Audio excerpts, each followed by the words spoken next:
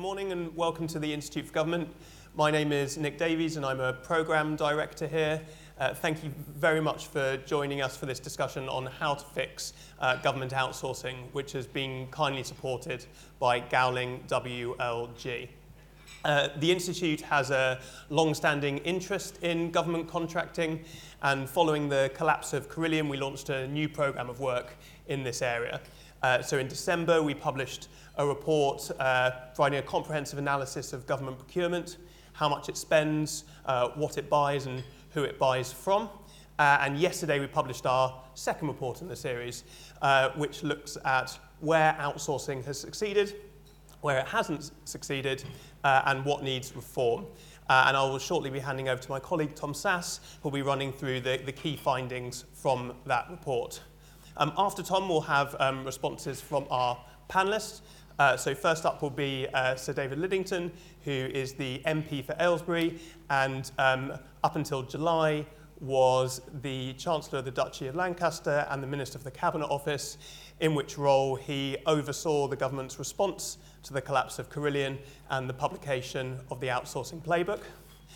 Following that, we'll have Rachel Reeves, the MP for Leeds West. Rachel's held a number of front-bench positions, including Shadow Secretary of State for Work and Pensions, and since 2017 has been chair of the Business, Energy and Industrial Strategy Committee, which last year published a very comprehensive report on the collapse of Carillion. And finally, we will have Richard Cockett, who is the author of 7 books and since 1999 has worked at The Economist, where he is now global news editor, and until recently led their coverage of UK outsourcing. So I would recommend to everyone in the room today and watching live on the live stream to tweet using the hashtag IFG outsourcing. Before I hand over to Tom, I'd just like to quickly welcome Robert Breedon from Gowling WLG to make a few introductory remarks. It's very much, and now a word from the sponsors, isn't it? So good morning, everybody. To add to Nick's welcome, it's delighted to see you all here. I'm Robert Breedon. I'm a partner in the outsourcing team at Gowling WLG. For those of you who don't know Gowling is an international law firm. You won't be surprised to hear that we have a number of corporate clients in the private sector, but importantly for today's purposes, we're one of 12 firms who act for the UK government in terms of its legal support, which sees us currently advising on a number of significant central government outsourcing projects. And so we are both interested and experienced in the sector. The Institute for Government's previous report that Nick has mentioned just drew out the scale of outsourcing in the UK. Nearly £300 billion is spent by the UK government on procuring various goods, works and services from the private sector. So it's hugely important. And so it's of importance to us all that the extent of that outsourcing works. And it's right, isn't it, that in recent years that has come under increased scrutiny with a number of difficult areas and indeed high-profile failures around the outsourcing model. So that increased scrutiny is absolutely right. But it's, I think, also fair to say that sometimes some of the commentary around those failures is made necessarily without too much reliance on an understanding of the underlying facts or the issues, or indeed based on any evidence. So at Gowling, we welcome reports such as that launched yesterday, which seeks to provide us with a greater understanding of the issues surrounding government outsourcing. And I think it's important for us all who work in government, for government, or who receive public services to be confident that government understands what has worked well, what hasn't worked well, and where can we learn the lessons from that. And yesterday's report seeks to do that. And as Tom will explain, it looks into a number of different sectors and starts to draw out some of the lessons that we might learn. And I think if we all take time to understand the underlying issues and themes, then perhaps we can be a little bit more optimistic than might otherwise have been the case about the future of outsourcing. Thank you. Tom. Thank you, Nick. Thanks, everyone, for coming. So the way government contracts services really matters to the public. Whether it's collecting bins, cooking meals in schools, assessing benefits claims, training the unemployed, carrying out routine NHS operations, or running prisons, private and voluntary providers have come to play a really important role in people's lives. It's a topic we at the Institute have worked on for many years, and it's one we've returned to in light of the collapse of Carillion, a string of high-profile contract failures, and renewed political debate over public and private provision. That debate is indeed a fierce one, and there are good principled arguments on both sides. Yet it's a debate that often has generated more heat than light, and has obscured a more basic set of questions. Where has outsourcing worked, delivering better outcomes to the public, and where hasn't it worked, leading to services that were poor or unreliable? And what factors explain success or failure? So those were the questions we set out to answer in this report, which I'll briefly run through today. I'll start with some quick history though.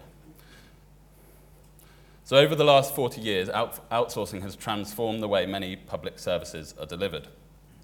In the late 1970s, each of the services I just mentioned and many others were delivered almost entirely by the state. Thatcher's reforms really set the ball rolling, but every government since has expanded the role of private providers. So the chart behind me shows the expansion of procurement spending between 1987 and 2017. Because of the way that the data is collected, this includes goods like paper clips and works like construction projects, which fall outside our definition of outsourcing, which focuses on the delivery of services. But it gives you a sense of the growth of the private sector's role over this period. And we are talking largely here about the private sector. Voluntary providers account for just 4% of this procurement spending. So starting with cleaning, catering and waste collection, private companies soon took on more complex services. The first private prison was opened in 1992, and large IT projects soon followed. New Labour, elected in 1997, you can see in the red there, accelerated the expansion of the role of the private sector, and in particular by increasing the use of private financing. The coalition went further still, opening new markets in areas like probation, and the UK was often a pioneer. The wider context, of course, changed. New Labour increased overall public spending while the coalition sharply reduced it. But successive governments had a largely consistent rationale that applying competition and private sector expertise to the work of government could reduce costs, raise quality, encourage innovation, and improve performance across the wider public sector. But has outsourcing met those aims? So we looked at 11 service areas, which are on the slide behind me.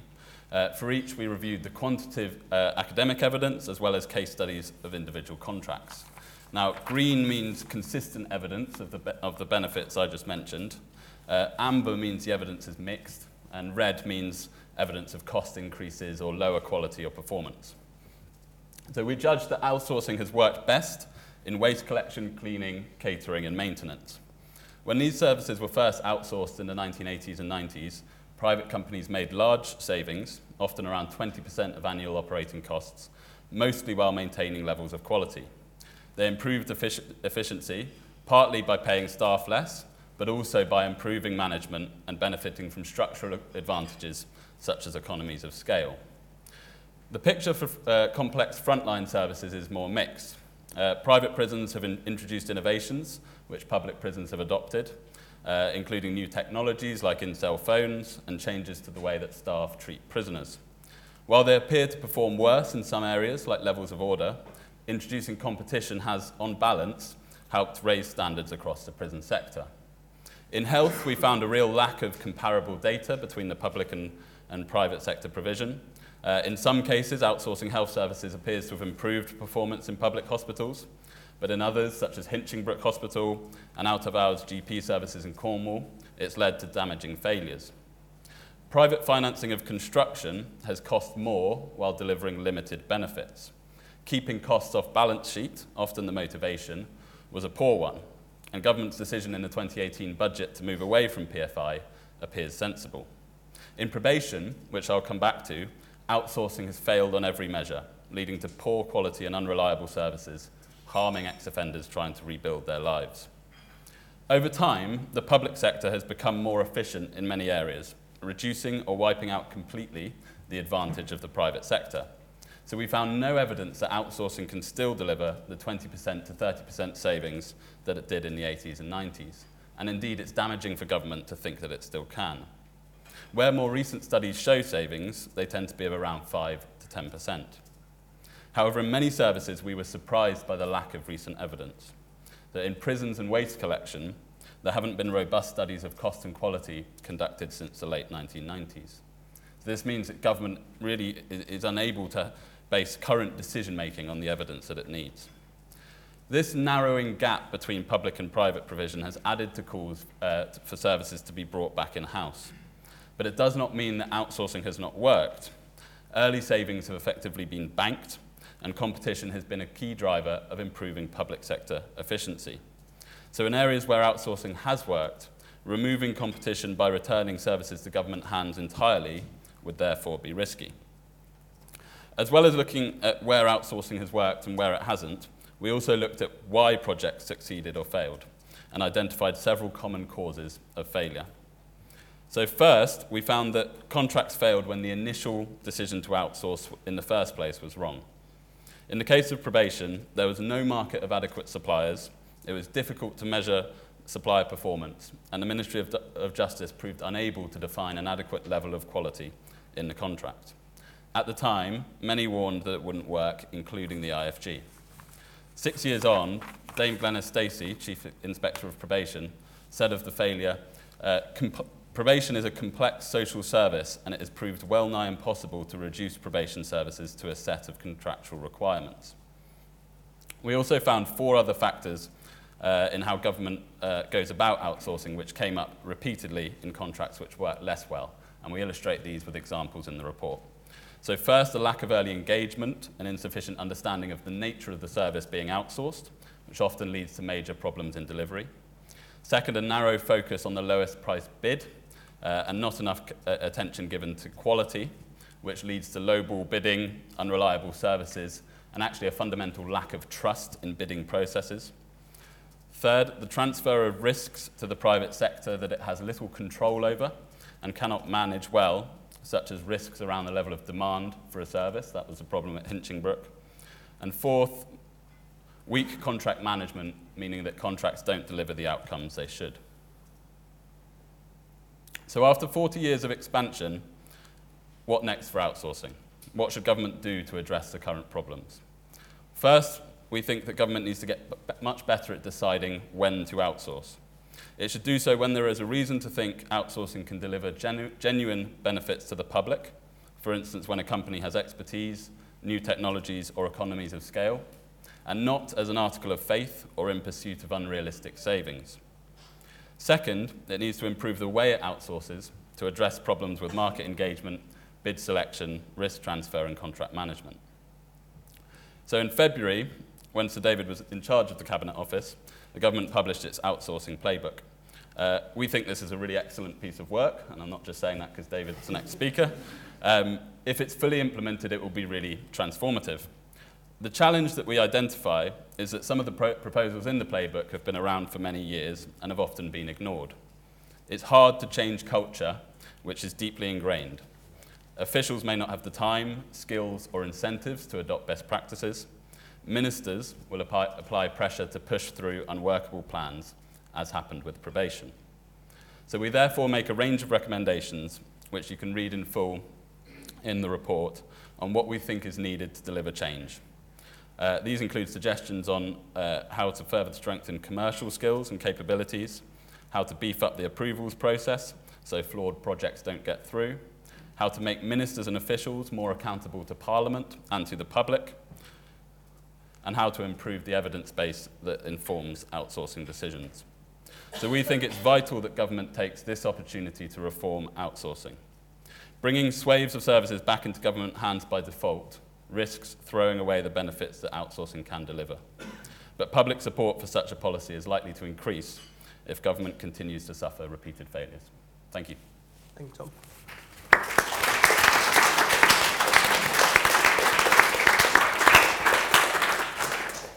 Sir David.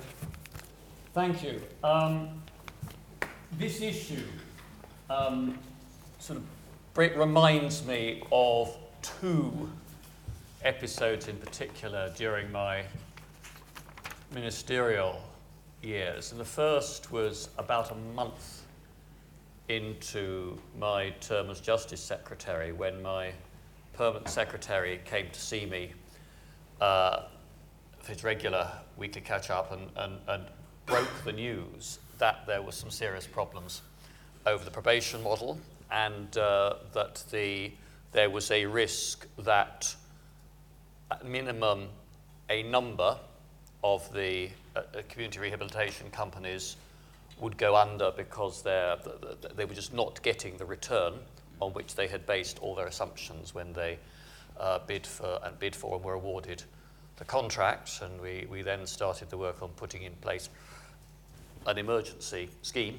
and then a sort of the thoughts on the replacement that then David Gauke carried through. At the Cabinet Office, I wasn't given the luxury of a month to think about it. I got to the Cabinet Office on the 8th of January 2018 at about 3 o'clock in the afternoon. At 5 o'clock, John Manzoni, the Chief Executive of the Civil Service, put his head round my door, coughed. "Minister, I need to have a word with you about Carillion." And basically came in with a couple of officials an hour later and said, they are on the verge of going bust. You've got to take a decision about whether to bail them out.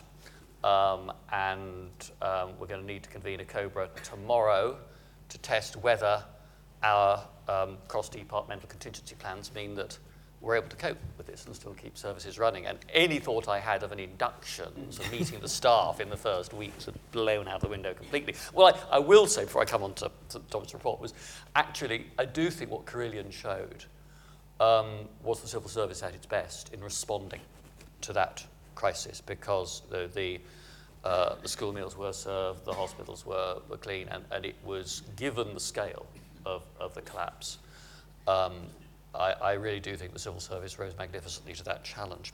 Now, I very much welcome the report.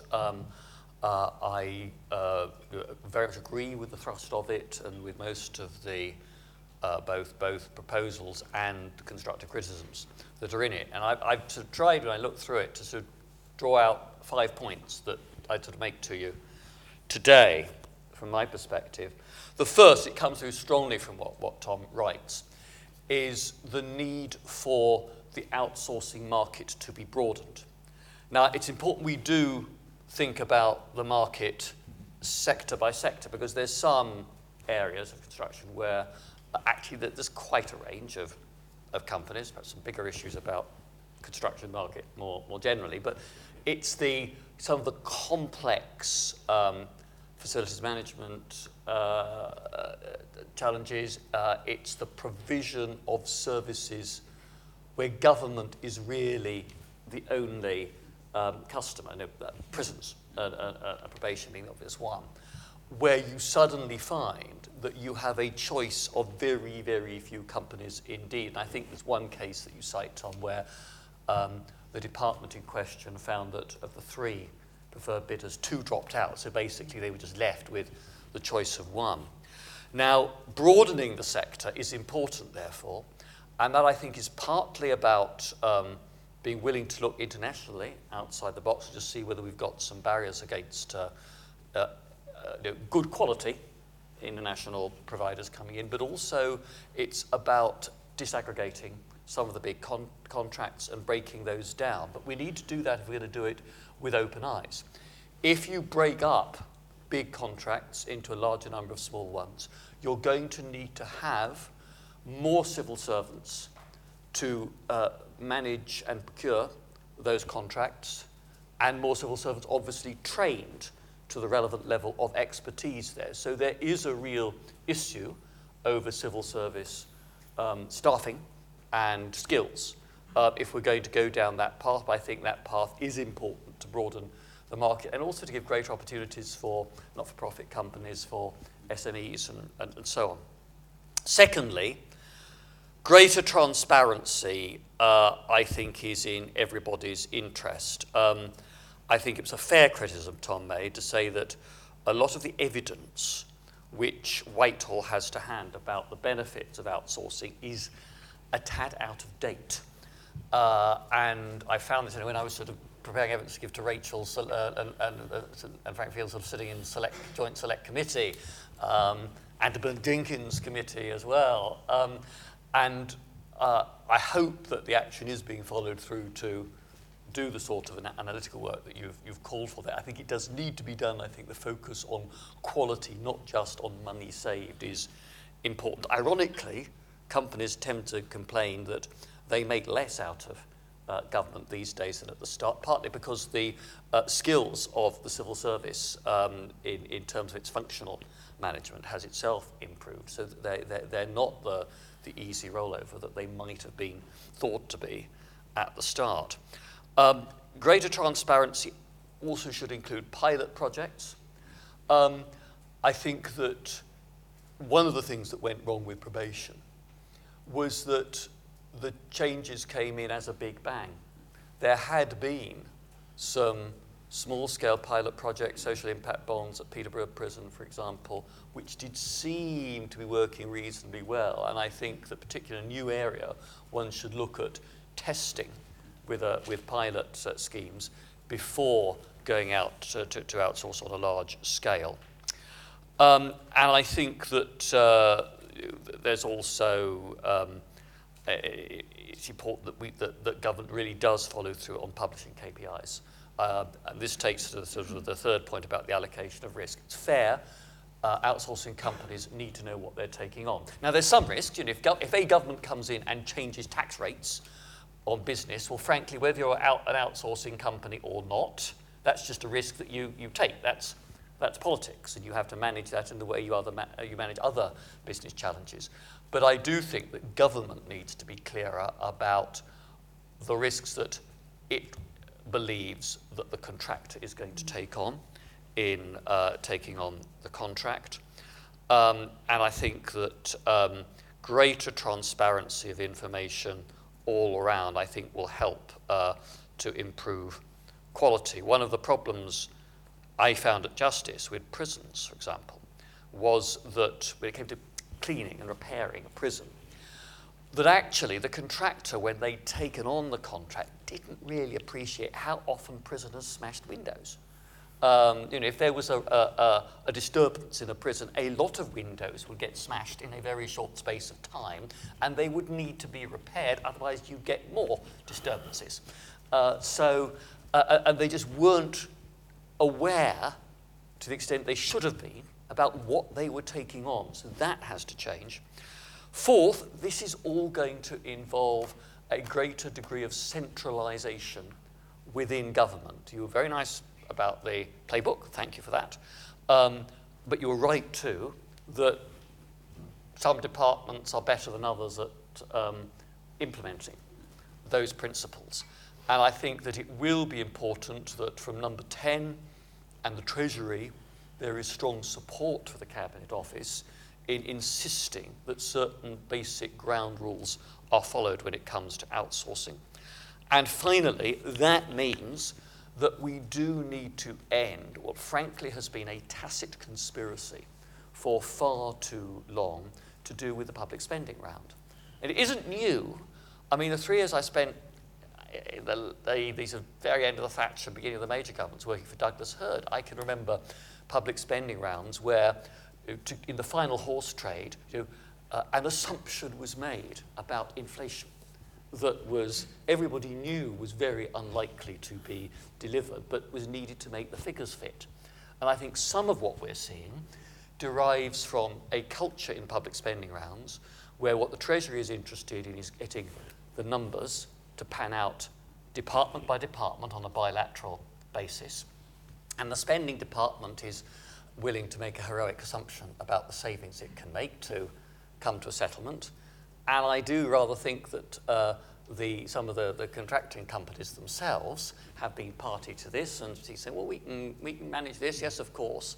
And then 2 years, 3 years down the line, it risks going belly up because the genuine costs have not been exposed at the start. And that does require a pretty big cultural change. And in my view, it means that Treasury, and Liz, when she was at Treasury, was thinking in these terms, needs to focus on the quality of spending, as well as on the outcomes of spending, as well as on the numbers that are involved, the number of pounds that are being spent. Brilliant, thank you. Rachel. Well, thank you very much, Nick, and Tom, very much welcome your report.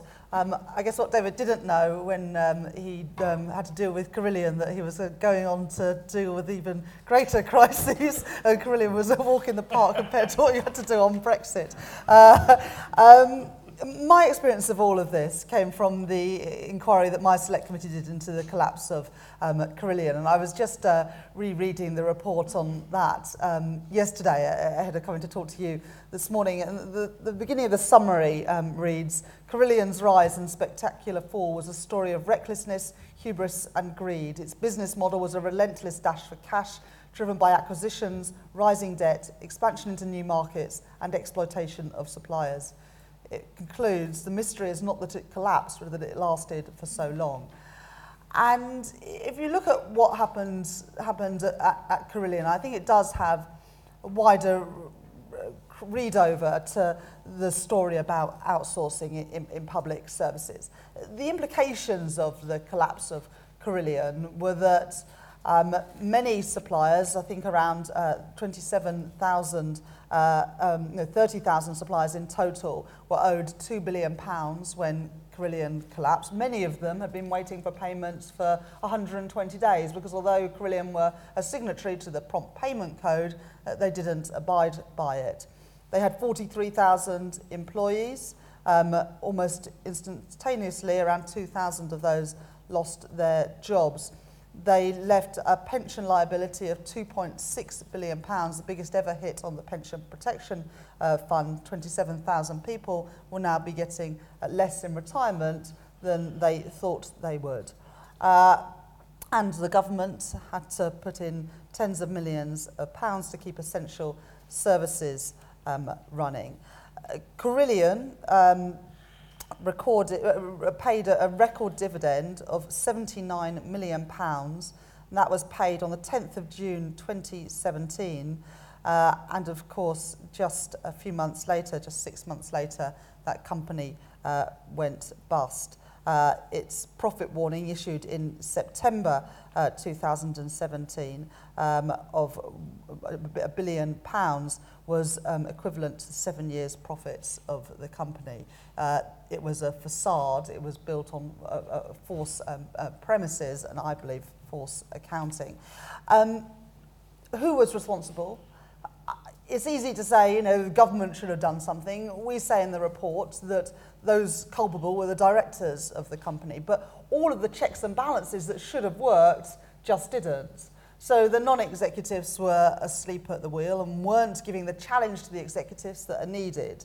The auditors, in the case of Carillion, KPMG, signed off for 19 years in a row the accounts of Carillion and never qualified them.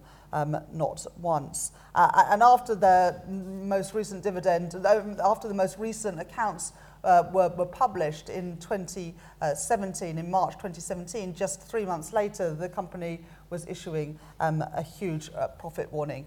Helpfully, that was just a month after their largest ever dividend was paid out. The regulators as well didn't do their job. I think our committee concluded that the Financial Reporting Council and the pensions regulator were united in their feebleness and timidity.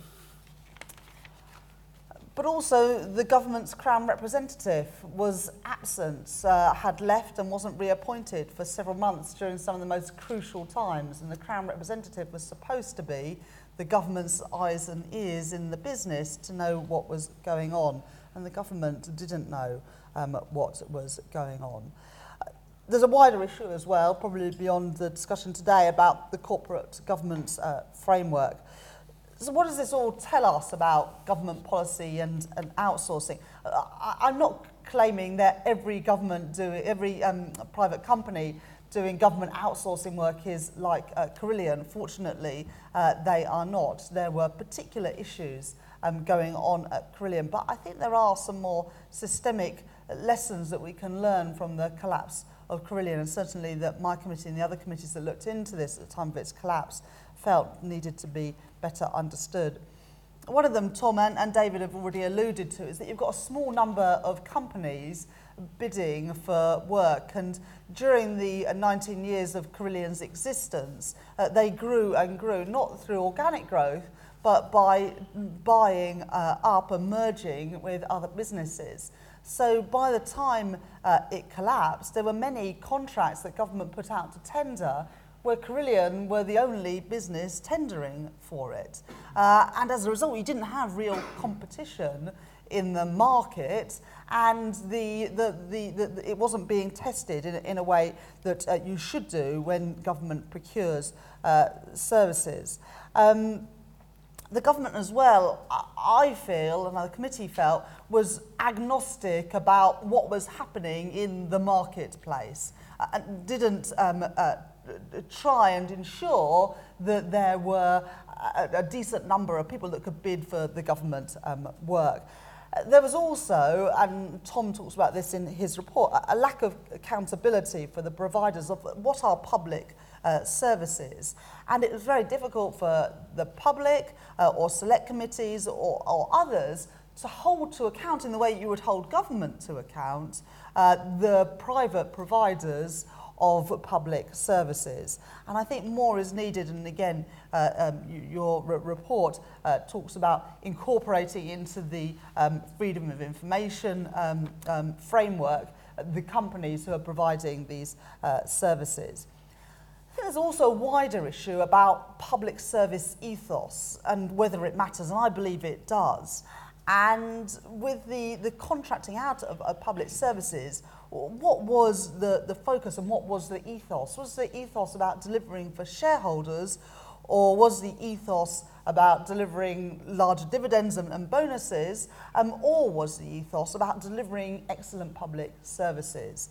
And I fear that the gradual creep into more and more services, particularly for those people who are vulnerable, does create an issue about who the service is there for and who is going to be the ultimate beneficiary. Is it the people who are the recipients of that service?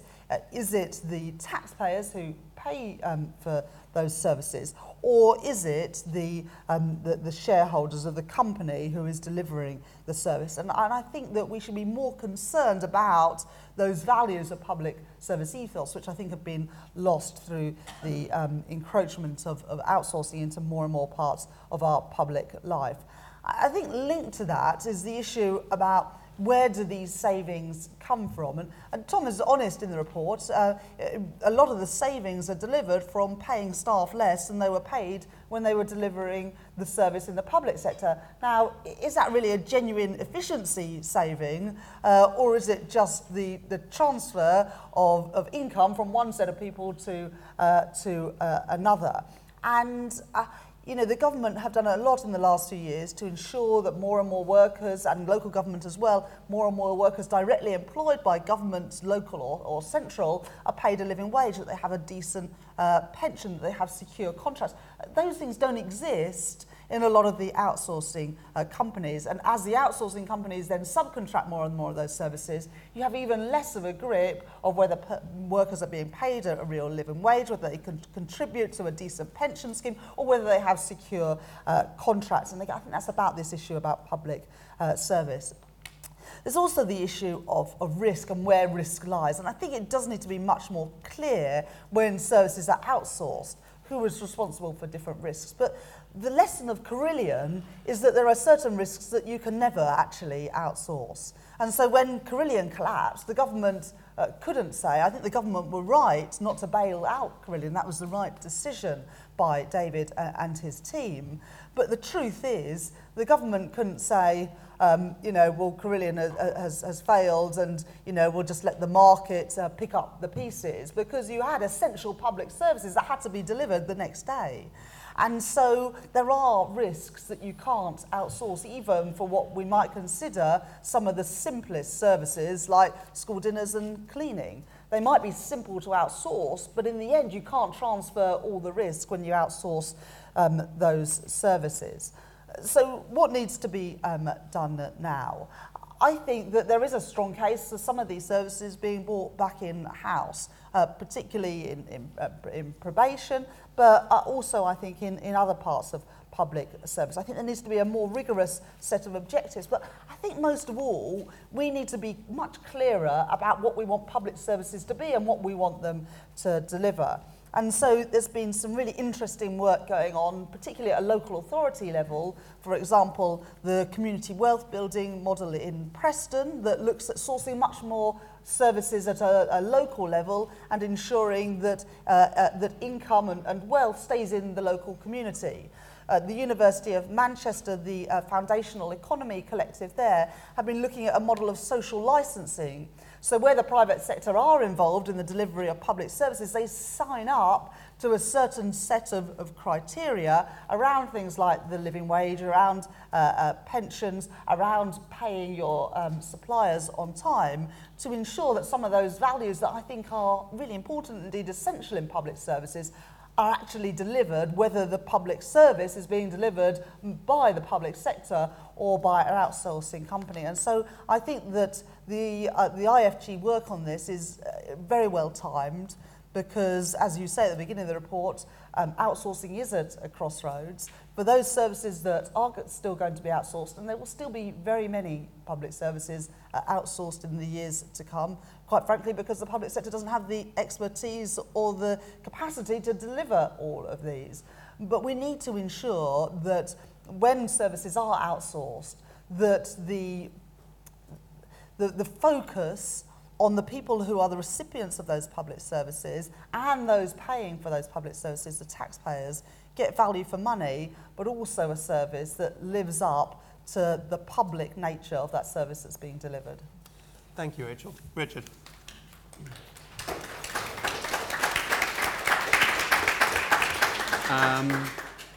Thank you, Nick and Tom, and to the IFG for producing an excellent report. You've heard most of what I was going to say already, so I'll keep it brief. I just wanted to highlight a couple of things which I think are really important in this IFG report. The first one is that the obvious rationale for outsourcing that led the Thatcher government reforms and then the successive governments to increase outsourcing, that has largely been eroded over time by sort of the very success of outsourcing. As we've heard, outsourcing used to deliver 20% savings, etc. That age is gone. And that's partly because, those gains have already been captured over several generations of outsourcing. And also, as we've also heard, public sector has got better at doing jobs that they might have lost to outsourcers a couple of generations ago. So in many ways, that sort of age has gone. So now we have to sort of think differently about it. And one conclusion from that is that outsourcers have to be better in terms of quality. They can't just sort of claim that they're saving a lot of money anymore because that's much harder to do now. And for writing about this for The Economist over the years, we've done a lot of international comparisons on this, and that is true all around the world now. So this is not it's not a UK phenomenon. That is true around the world. And if you go to all the comparative work done over sort of Germany, America, etc., Holland, where I think Holland now do even more outsourcing than Britain as a share of GDP. They made even bigger savings, 40%, 50%, when they started these programs 20 or 30 years ago. And once again, those savings have come down to 10, 5% now. So this is a worldwide phenomenon, and the outsourcing business will just have to get used to it. And government will have to get used to it as well. So it's a different age now. And that, I think, leads on to my second point, is that if we continue with outsourcing, and I think the IFG document makes a very compelling case of why we should continue with outsourcing. We have to be much more choosy and picky and selective about what we choose to outsource and what we don't. And I think what was also very clear from all the international evidence, and not just what the IFG have presented in this report, is the fact that over the years we now can see very clearly that outsourcing does some things very well, and it does some things very badly. And broadly speaking, I mean, you saw their slide where they gave you a kind of selection of, I think it was 10 services, and about half was sort of in the green area, and they were getting gradually more on amber and then very red for probation at the end. Again, that's an international story. It's not just a UK story. That all over the world, the lesson now, 40 years of outsourcing, is that, you know, for basic services which are easily quantifiable, you can get an exact measure of what constitutes a good service. Outsourcing can be very good, productive, and efficient. But in complex services, usually involving human beings, like the probation services, it becomes very, very difficult because it's very, very hard to quantify or to set down on paper exactly the outcome that you want from delivering that service. And that's clearly the lesson of probation. So, in other words, you know, I think governments and outsourcers, I mean, the lesson of probation is clearly that some services are probably best done still in-house. And that leads me on to the third thing, is that, I think it was Rachel ended, you know, whether we like it or not, and whether you desperately want to stop outsourcing, I think those days are gone too, just because over the years, government capacity, and this is a worldwide story again in the UK or Europe, has shriveled over the past 20 or 30 years, partly because of austerity, but partly before. So, you know, the outsourcing capacity has to be maintained. So whether we like it or not, we have to do it better, and we have to make certain decisions about what should be outsourced, what should be not outsourced, because government capacity is no longer there. Two more points leading on from that. I was astonished, you've all alluded to this, but I was astonished writing about this in Britain, not only Carillion, but the whole outsourcing sector, you know, how opaque the whole thing remains. I mean, it really is incredible, 40 years after this whole thing started, say, dated from the mid-1980s, from the Thatcher regimes, how little we know about it, and how in certain areas of this, how little evidence there is, how little information we have about key KPIs, for instance. Even the NAO is amazed at how little information they're given to work on often. And this makes the whole sector very opaque. And, you know, it's a warning for outsourcers. It's not surprising that large numbers of the public, politicians, are highly suspicious of the outsourcing sector, and that it's very easy when Carillion get into trouble or Interserve get into trouble, etc., that, you know, they are the subject of sort of brickbats, and, you know, they're all sort of greedy big companies, etc., because it's very hard to defend them, even if you want to defend them, because we know so little often about what they do. So that's highlighted in the report. I would put that really at the top of things to fix in the outsourcing sector, because it not only leads to inefficiency, because often, you know, governments and outsourcers, civil servants, you know, I've spoken to them, they are often operating in a fog of uncertainty and a lack of evidence, however well-intentioned they may be. But it also presents, I think, a big political problem in that this is a very, very opaque sector, whereas in all aspects of government, everything is being driven towards greater transparency, greater accountability, etc. You know, the outsourcing sector in many ways seems to live in another age, in a sort of Neanderthal age 50 years ago, where all this can be done secret. There's a little obligation often to publish much. They hide behind a cloak of commercial sensitivity, i.e. that they don't want to give too much information away in case that gives their competitors an advantage. Now, you know, I've spoken to many of the outsourcing companies, about this. And in fact, on the whole, they probably they often agree with me. They say, yes, we'd like to be more open, we should be more open, there should be obligations upon us to be more open. So I think in many ways that's sort of pushing it an open door there. And the push should be much harder, and somehow all this should be made, there should be much more in the public domain about this. Local providers, national providers, so I think that's a big problem, and one that can easily be resolved. I think there is will there, both on the part of government and on the part of the providers to do that.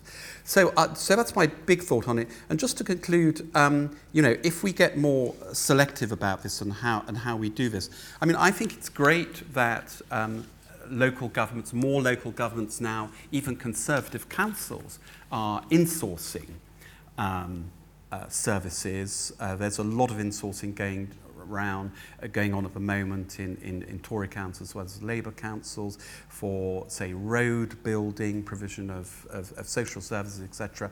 And I regard that as a good sign, because that is for competition. You now have actually quite a healthy competitive market, not only between outsourcers themselves, but between public providers, if you like, local providers, local council providers, and outsourcers. So that'll force outsourcers to sharpen up their game, just as 40 years of outsourcing has forced local councils and central government to raise its game, often with, as you've heard, very impressive results. So I think that's good.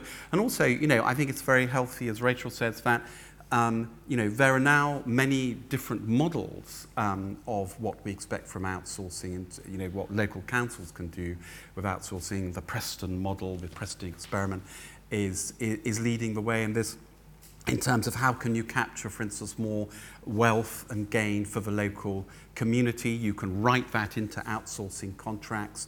And again, I think that's a good development. I don't think that has to negate. I don't see that as necessarily being anti-outsourcing or anti-private provision, but it's a way of taking the model on and taking the best of the original concept, i.e. trying to get gains from bringing in private sector expertise, but aligning that to local concerns and more local needs and local demands for the new models of how you operate and how you operate local services. So I want to end that on a positive note, and thanks again to the IFG for their very, very good report. Thank you.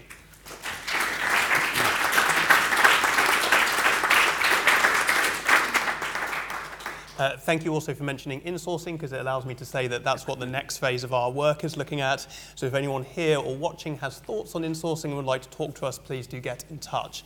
Now I'm going to open up to questions from the audience. Before I do so, I'd quickly like to abuse my position as chair to ask David one question. You made the point that the implementation of the playbook is going to require support from the Treasury and Number 10. Clearly there's been a change of personnel. Those personnel have rather a lot going on at the moment, and indeed your successor at the Cabinet Office has a specific role in relation to No Deal. Is there a risk that implementation of the playbook loses momentum, do you think? Oh, there's a risk. And I think that risk will be there, irrespective of which party or parties were in government. It's not a sort of sexy, glamorous thing that captures the political headlines and which gets the Number 10 press office excited, I think that, but in fact, Oliver Dowden is still in place. I think is very good news, as he's very committed to this reform agenda. And I'm afraid it's a brutal truth that Brexit for the last year has been sucking out huge amounts of energy, attention, time and civil service resource right across Whitehall. So this area of policy is by no means the only one that has suffered as a consequence of that. I think the big test will be when we get to the next triennial or quinquennial spending review settlement, because that is the moment, I think, when we'll be able to see whether the centre of government really it does see this approach set out in the playbook, the recommendations that have been made in Tom's report, as a way of improving quality of service and not just trying to get a one-off and sometimes fictional cost saving. Thank you. Okay, I'm going to open it up for questions. Can I ask that you keep the questions short and that they are indeed questions rather than statements? And could you please say your name and where you're from as well? And mics will come to you. So hands up, who would like to ask a question? Okay, lady here and then two gentlemen here. I'm Caroline Shepherd from the Traffic Penalty Tribunal. And I'm concerned in our area of outsourcing public duties and powers as opposed to just services, and in particular in terms of enforcing and imposing penalties in my jurisdiction on motorists, who then have to, then the administrative justice is eroded because they're actually exercising their rights in a commercial against the commercial operators of these schemes, whereas there are administrative regulations which should be going to tribunals and things like that. Has this been addressed in any of these studies about the powers and duties and not simply services? Thank you. And then there was gentleman there and then gentleman there in the pink shirt. Thank you. Charlie Garnett from Shaw Trust. We're a charity who delivers some public services. I just would like to get your thoughts a bit more on the kind of dichotomy between, or the innate tension between picking more what is outsourced and the impact this could have on broadening the market. To give a very quick example, if you look at the employment support sector, the impact of insourcing more, maybe you lose that market, and we might not have the capacity to fulfill that, to have that market there if it's needed, for example, if we went through a recession. Thank you. I'm Alistair Smith, an economist, and for a few years I was chair of the Armed Forces Pay Review Body, and I want to ask a question arising from the outsourcing of Ministry of Defence services. And in particular ask the question whether we're learning the right lesson from private sector practice. There are a lot of outsourcing goes on in the private sector, and one of the lessons of private sector outsourcing is that private sector firms do not outsource their core activities. They outsource peripheral activities. But when we look at what's happened with the armed forces, there have been a series of pretty disastrous outsourcing projects, of which the latest is the Capita recruitment project, complete disaster. What's happened there? Well, the armed forces have outsourced a core activity. The business of the armed forces is recruiting, feeding, looking after, training, managing large numbers of people. A private sector organization doesn't outsource its core activity. It's not a surprise if the army does it and it's a complete failure. Thank you. So we've got three really great questions there. So one on the outsourcing of duties and powers, not just services. One on the impact of outsourcing or insourcing on the market, and the other on outsourcing core roles and responsibilities. Tom, I might come to you quickly on that first one, on duties and powers and the evidence. Sure. So it's one of the points we pick up in the report, and actually in our earlier work on this, in a 2012 report, we said that actually where government is outsourcing key decision-making powers, that can often lead to failures. If the public doesn't have a clear recourse to or a way of appealing a decision that's been made by an external supplier. The example we give in the report is personal independence payment, and that has, where actually a huge number of decisions were made incorrectly based on the assessments made by private providers. And that has really sort of undermined the trust that people had in the work that DWP was doing in a really important area, eligibility for benefits for disabled people. So the argument we make there is actually, if you are going to outsource a decision-making process, there are huge risks involved. You need to be really clear that actually there is a benefit to doing that. And secondly, you would need to make sure that the appeals mechanism for that process is really, really strong. If you can't guarantee the quality of that decision-making, then you really shouldn't be outsourcing it at all. Thank you. Rachel, any of those questions you'd like to pick up on? I just say from my experience when I was Shadow Work and Pension Secretary in response to Charlie's question, I think one of the things we haven't discussed fully today is about whether services should be procured at a local or a national level. And certainly when I was Shadow Work and Pension Secretary and I saw some of the big schemes that government were doing to get people back into work, and compared them with some of the local efforts that local authorities were making, often working with local charities and community centres and groups, I think there is this point about who is best to procure services. And I think, and I take David's point that you're going to have a lot more civil servants if you've got a lot more contracts. But I think there is something to be said for procuring services locally that might be closer in understanding the needs of a local community. The challenges of getting back to work in my constituency, where there are lots of jobs in Leeds, are very different. For example, in a town where you have poor public transport infrastructure and industries that just don't exist anymore. So I think that as well as this point about who provides the services, I think there is the issue about who procures or provides. And just in response to Alistair's question, just something more generally about Capita. Capita were at risk of going the same way of Carillion. I think that they learned the lessons from Carillion and stopped paying dividends and did the rights issue.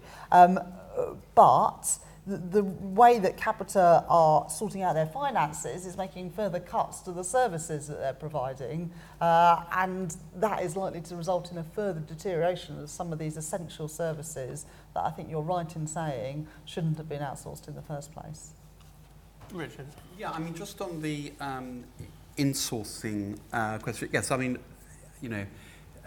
if there is more insourcing, then of course, that means perhaps an outside contractor, a private contractor, misses out. But as I say, I regard it as healthy to have a competition between what are now much improved insourcers and private providers. The evidence seems to be that they have forced each to up their game, or certainly in the contractors that I've spoken to, and those people who are purchasing stuff from local authorities. And just on the local stuff, I think it's true, isn't it, that local authority contracting as a whole is bigger than central government, isn't it? I think I think the market. I thought it was slightly smaller. I think it's slightly smaller. Slightly more smaller. Anyway, only slightly. So, I mean, this is a big market. I think a greater proportion of their spending is on outsourcing, but it's as smaller yes, as a but total it's than smaller central. as a total. Yeah. So this is a huge market. So, this is already happening. That that a lot of this decision making is local, and I think that's a very good thing. And in fact, and that's also partly been that goes across councils, both Labour, Lib Dem and Conservative. So it looks like all the local politicians have reached the same conclusions. And just on Capita, yeah, I mean, I would say about army contracting, yes, the famous recruitment fiasco. Is that a core service as the army? I'd say fighting was probably the core service, but certainly I would classify that as one of those ones which we refer to as a very complex contract dealing with human beings. How do you recruit people, entice people into changing careers, into becoming soldiers, etc. And they clearly seem to have mismanaged that totally. And once again, it's one of those ones where, the KPI seemed to have been at fault here. Nobody could really get a handle on what looked like a good result or indeed a bad result. So I think that would go in my kind of red box up there with probation for many of the same reasons. Thank you. Okay, and final comments from David, because we have sadly run out of time. I'm running very quickly through on the first question. I agree very much with Tom about the necessity for a strong and rapid appeal system. But don't let's think that just insourcing everything is going to produce the right result. And I can remember as a constituency MP wading through hundreds of cases at one time from child support agency stuff. When tax credits first came in, same story, surgery after surgery. And some of this, and it's true of the work capability assessments too, is about the difficulty of an essentially bureaucratic system, whether private or government, coming to terms with people who are finding it difficult to balance the books, week by week in terms of their household income, who in many cases have different vulnerabilities and don't have organised lifestyles for various reasons, and coming to terms with that when they interacts with a system that almost has to be bureaucratic and somewhat hierarchical. With Alice's point about the MOD, again, there's certainly an MOD problem with outsourcing, but there's an MOD problem with procurement full stop, which has been endemic for all the time I've been in politics. I remember 30 years ago sitting in the room while Margaret Thatcher tore strips off the MOD representative there because they were going way over their budget. I think you talk to a Treasury Minister, Labour or Conservative, of the last 3 decades or more, and you will find they all tore their hair out about the MOD equipment budget and the fact it was never sticking within the figures that have been set. On Charlie's point about Shaw Trust, I do rather agree actually. The point about outsourcing is as much to keep everybody on their toes as it is to deliver specific savings. I do think some charities have got too hooked in the last 20 years on the sort of large contracts with local or national government, which has led to some structural and budgetary challenges for those charities when the contract has changed. But I do think there needs to be a continuing important role for sure for other organisations, particularly when dealing with the sort of people I referred to earlier, who tend to mistrust anything that has OHMS stamped over it, and who may need help outside office hours and during weekends and so on, mentoring. People who've got drug, alcohol, mental health problems, disabilities of various kinds. You need the state system in place, administered directly or through an outsource, but you also need to try to help those people by paying for that sort of more flexible help that the third sector can provide. Thank you. Okay, with that, I'm afraid I'm going to have to bring it to a close. Thank you very much for attending today. Thank you to Gowling WLG for supporting the event. And if I could ask you to all join me in thanking our 4 fantastic speakers.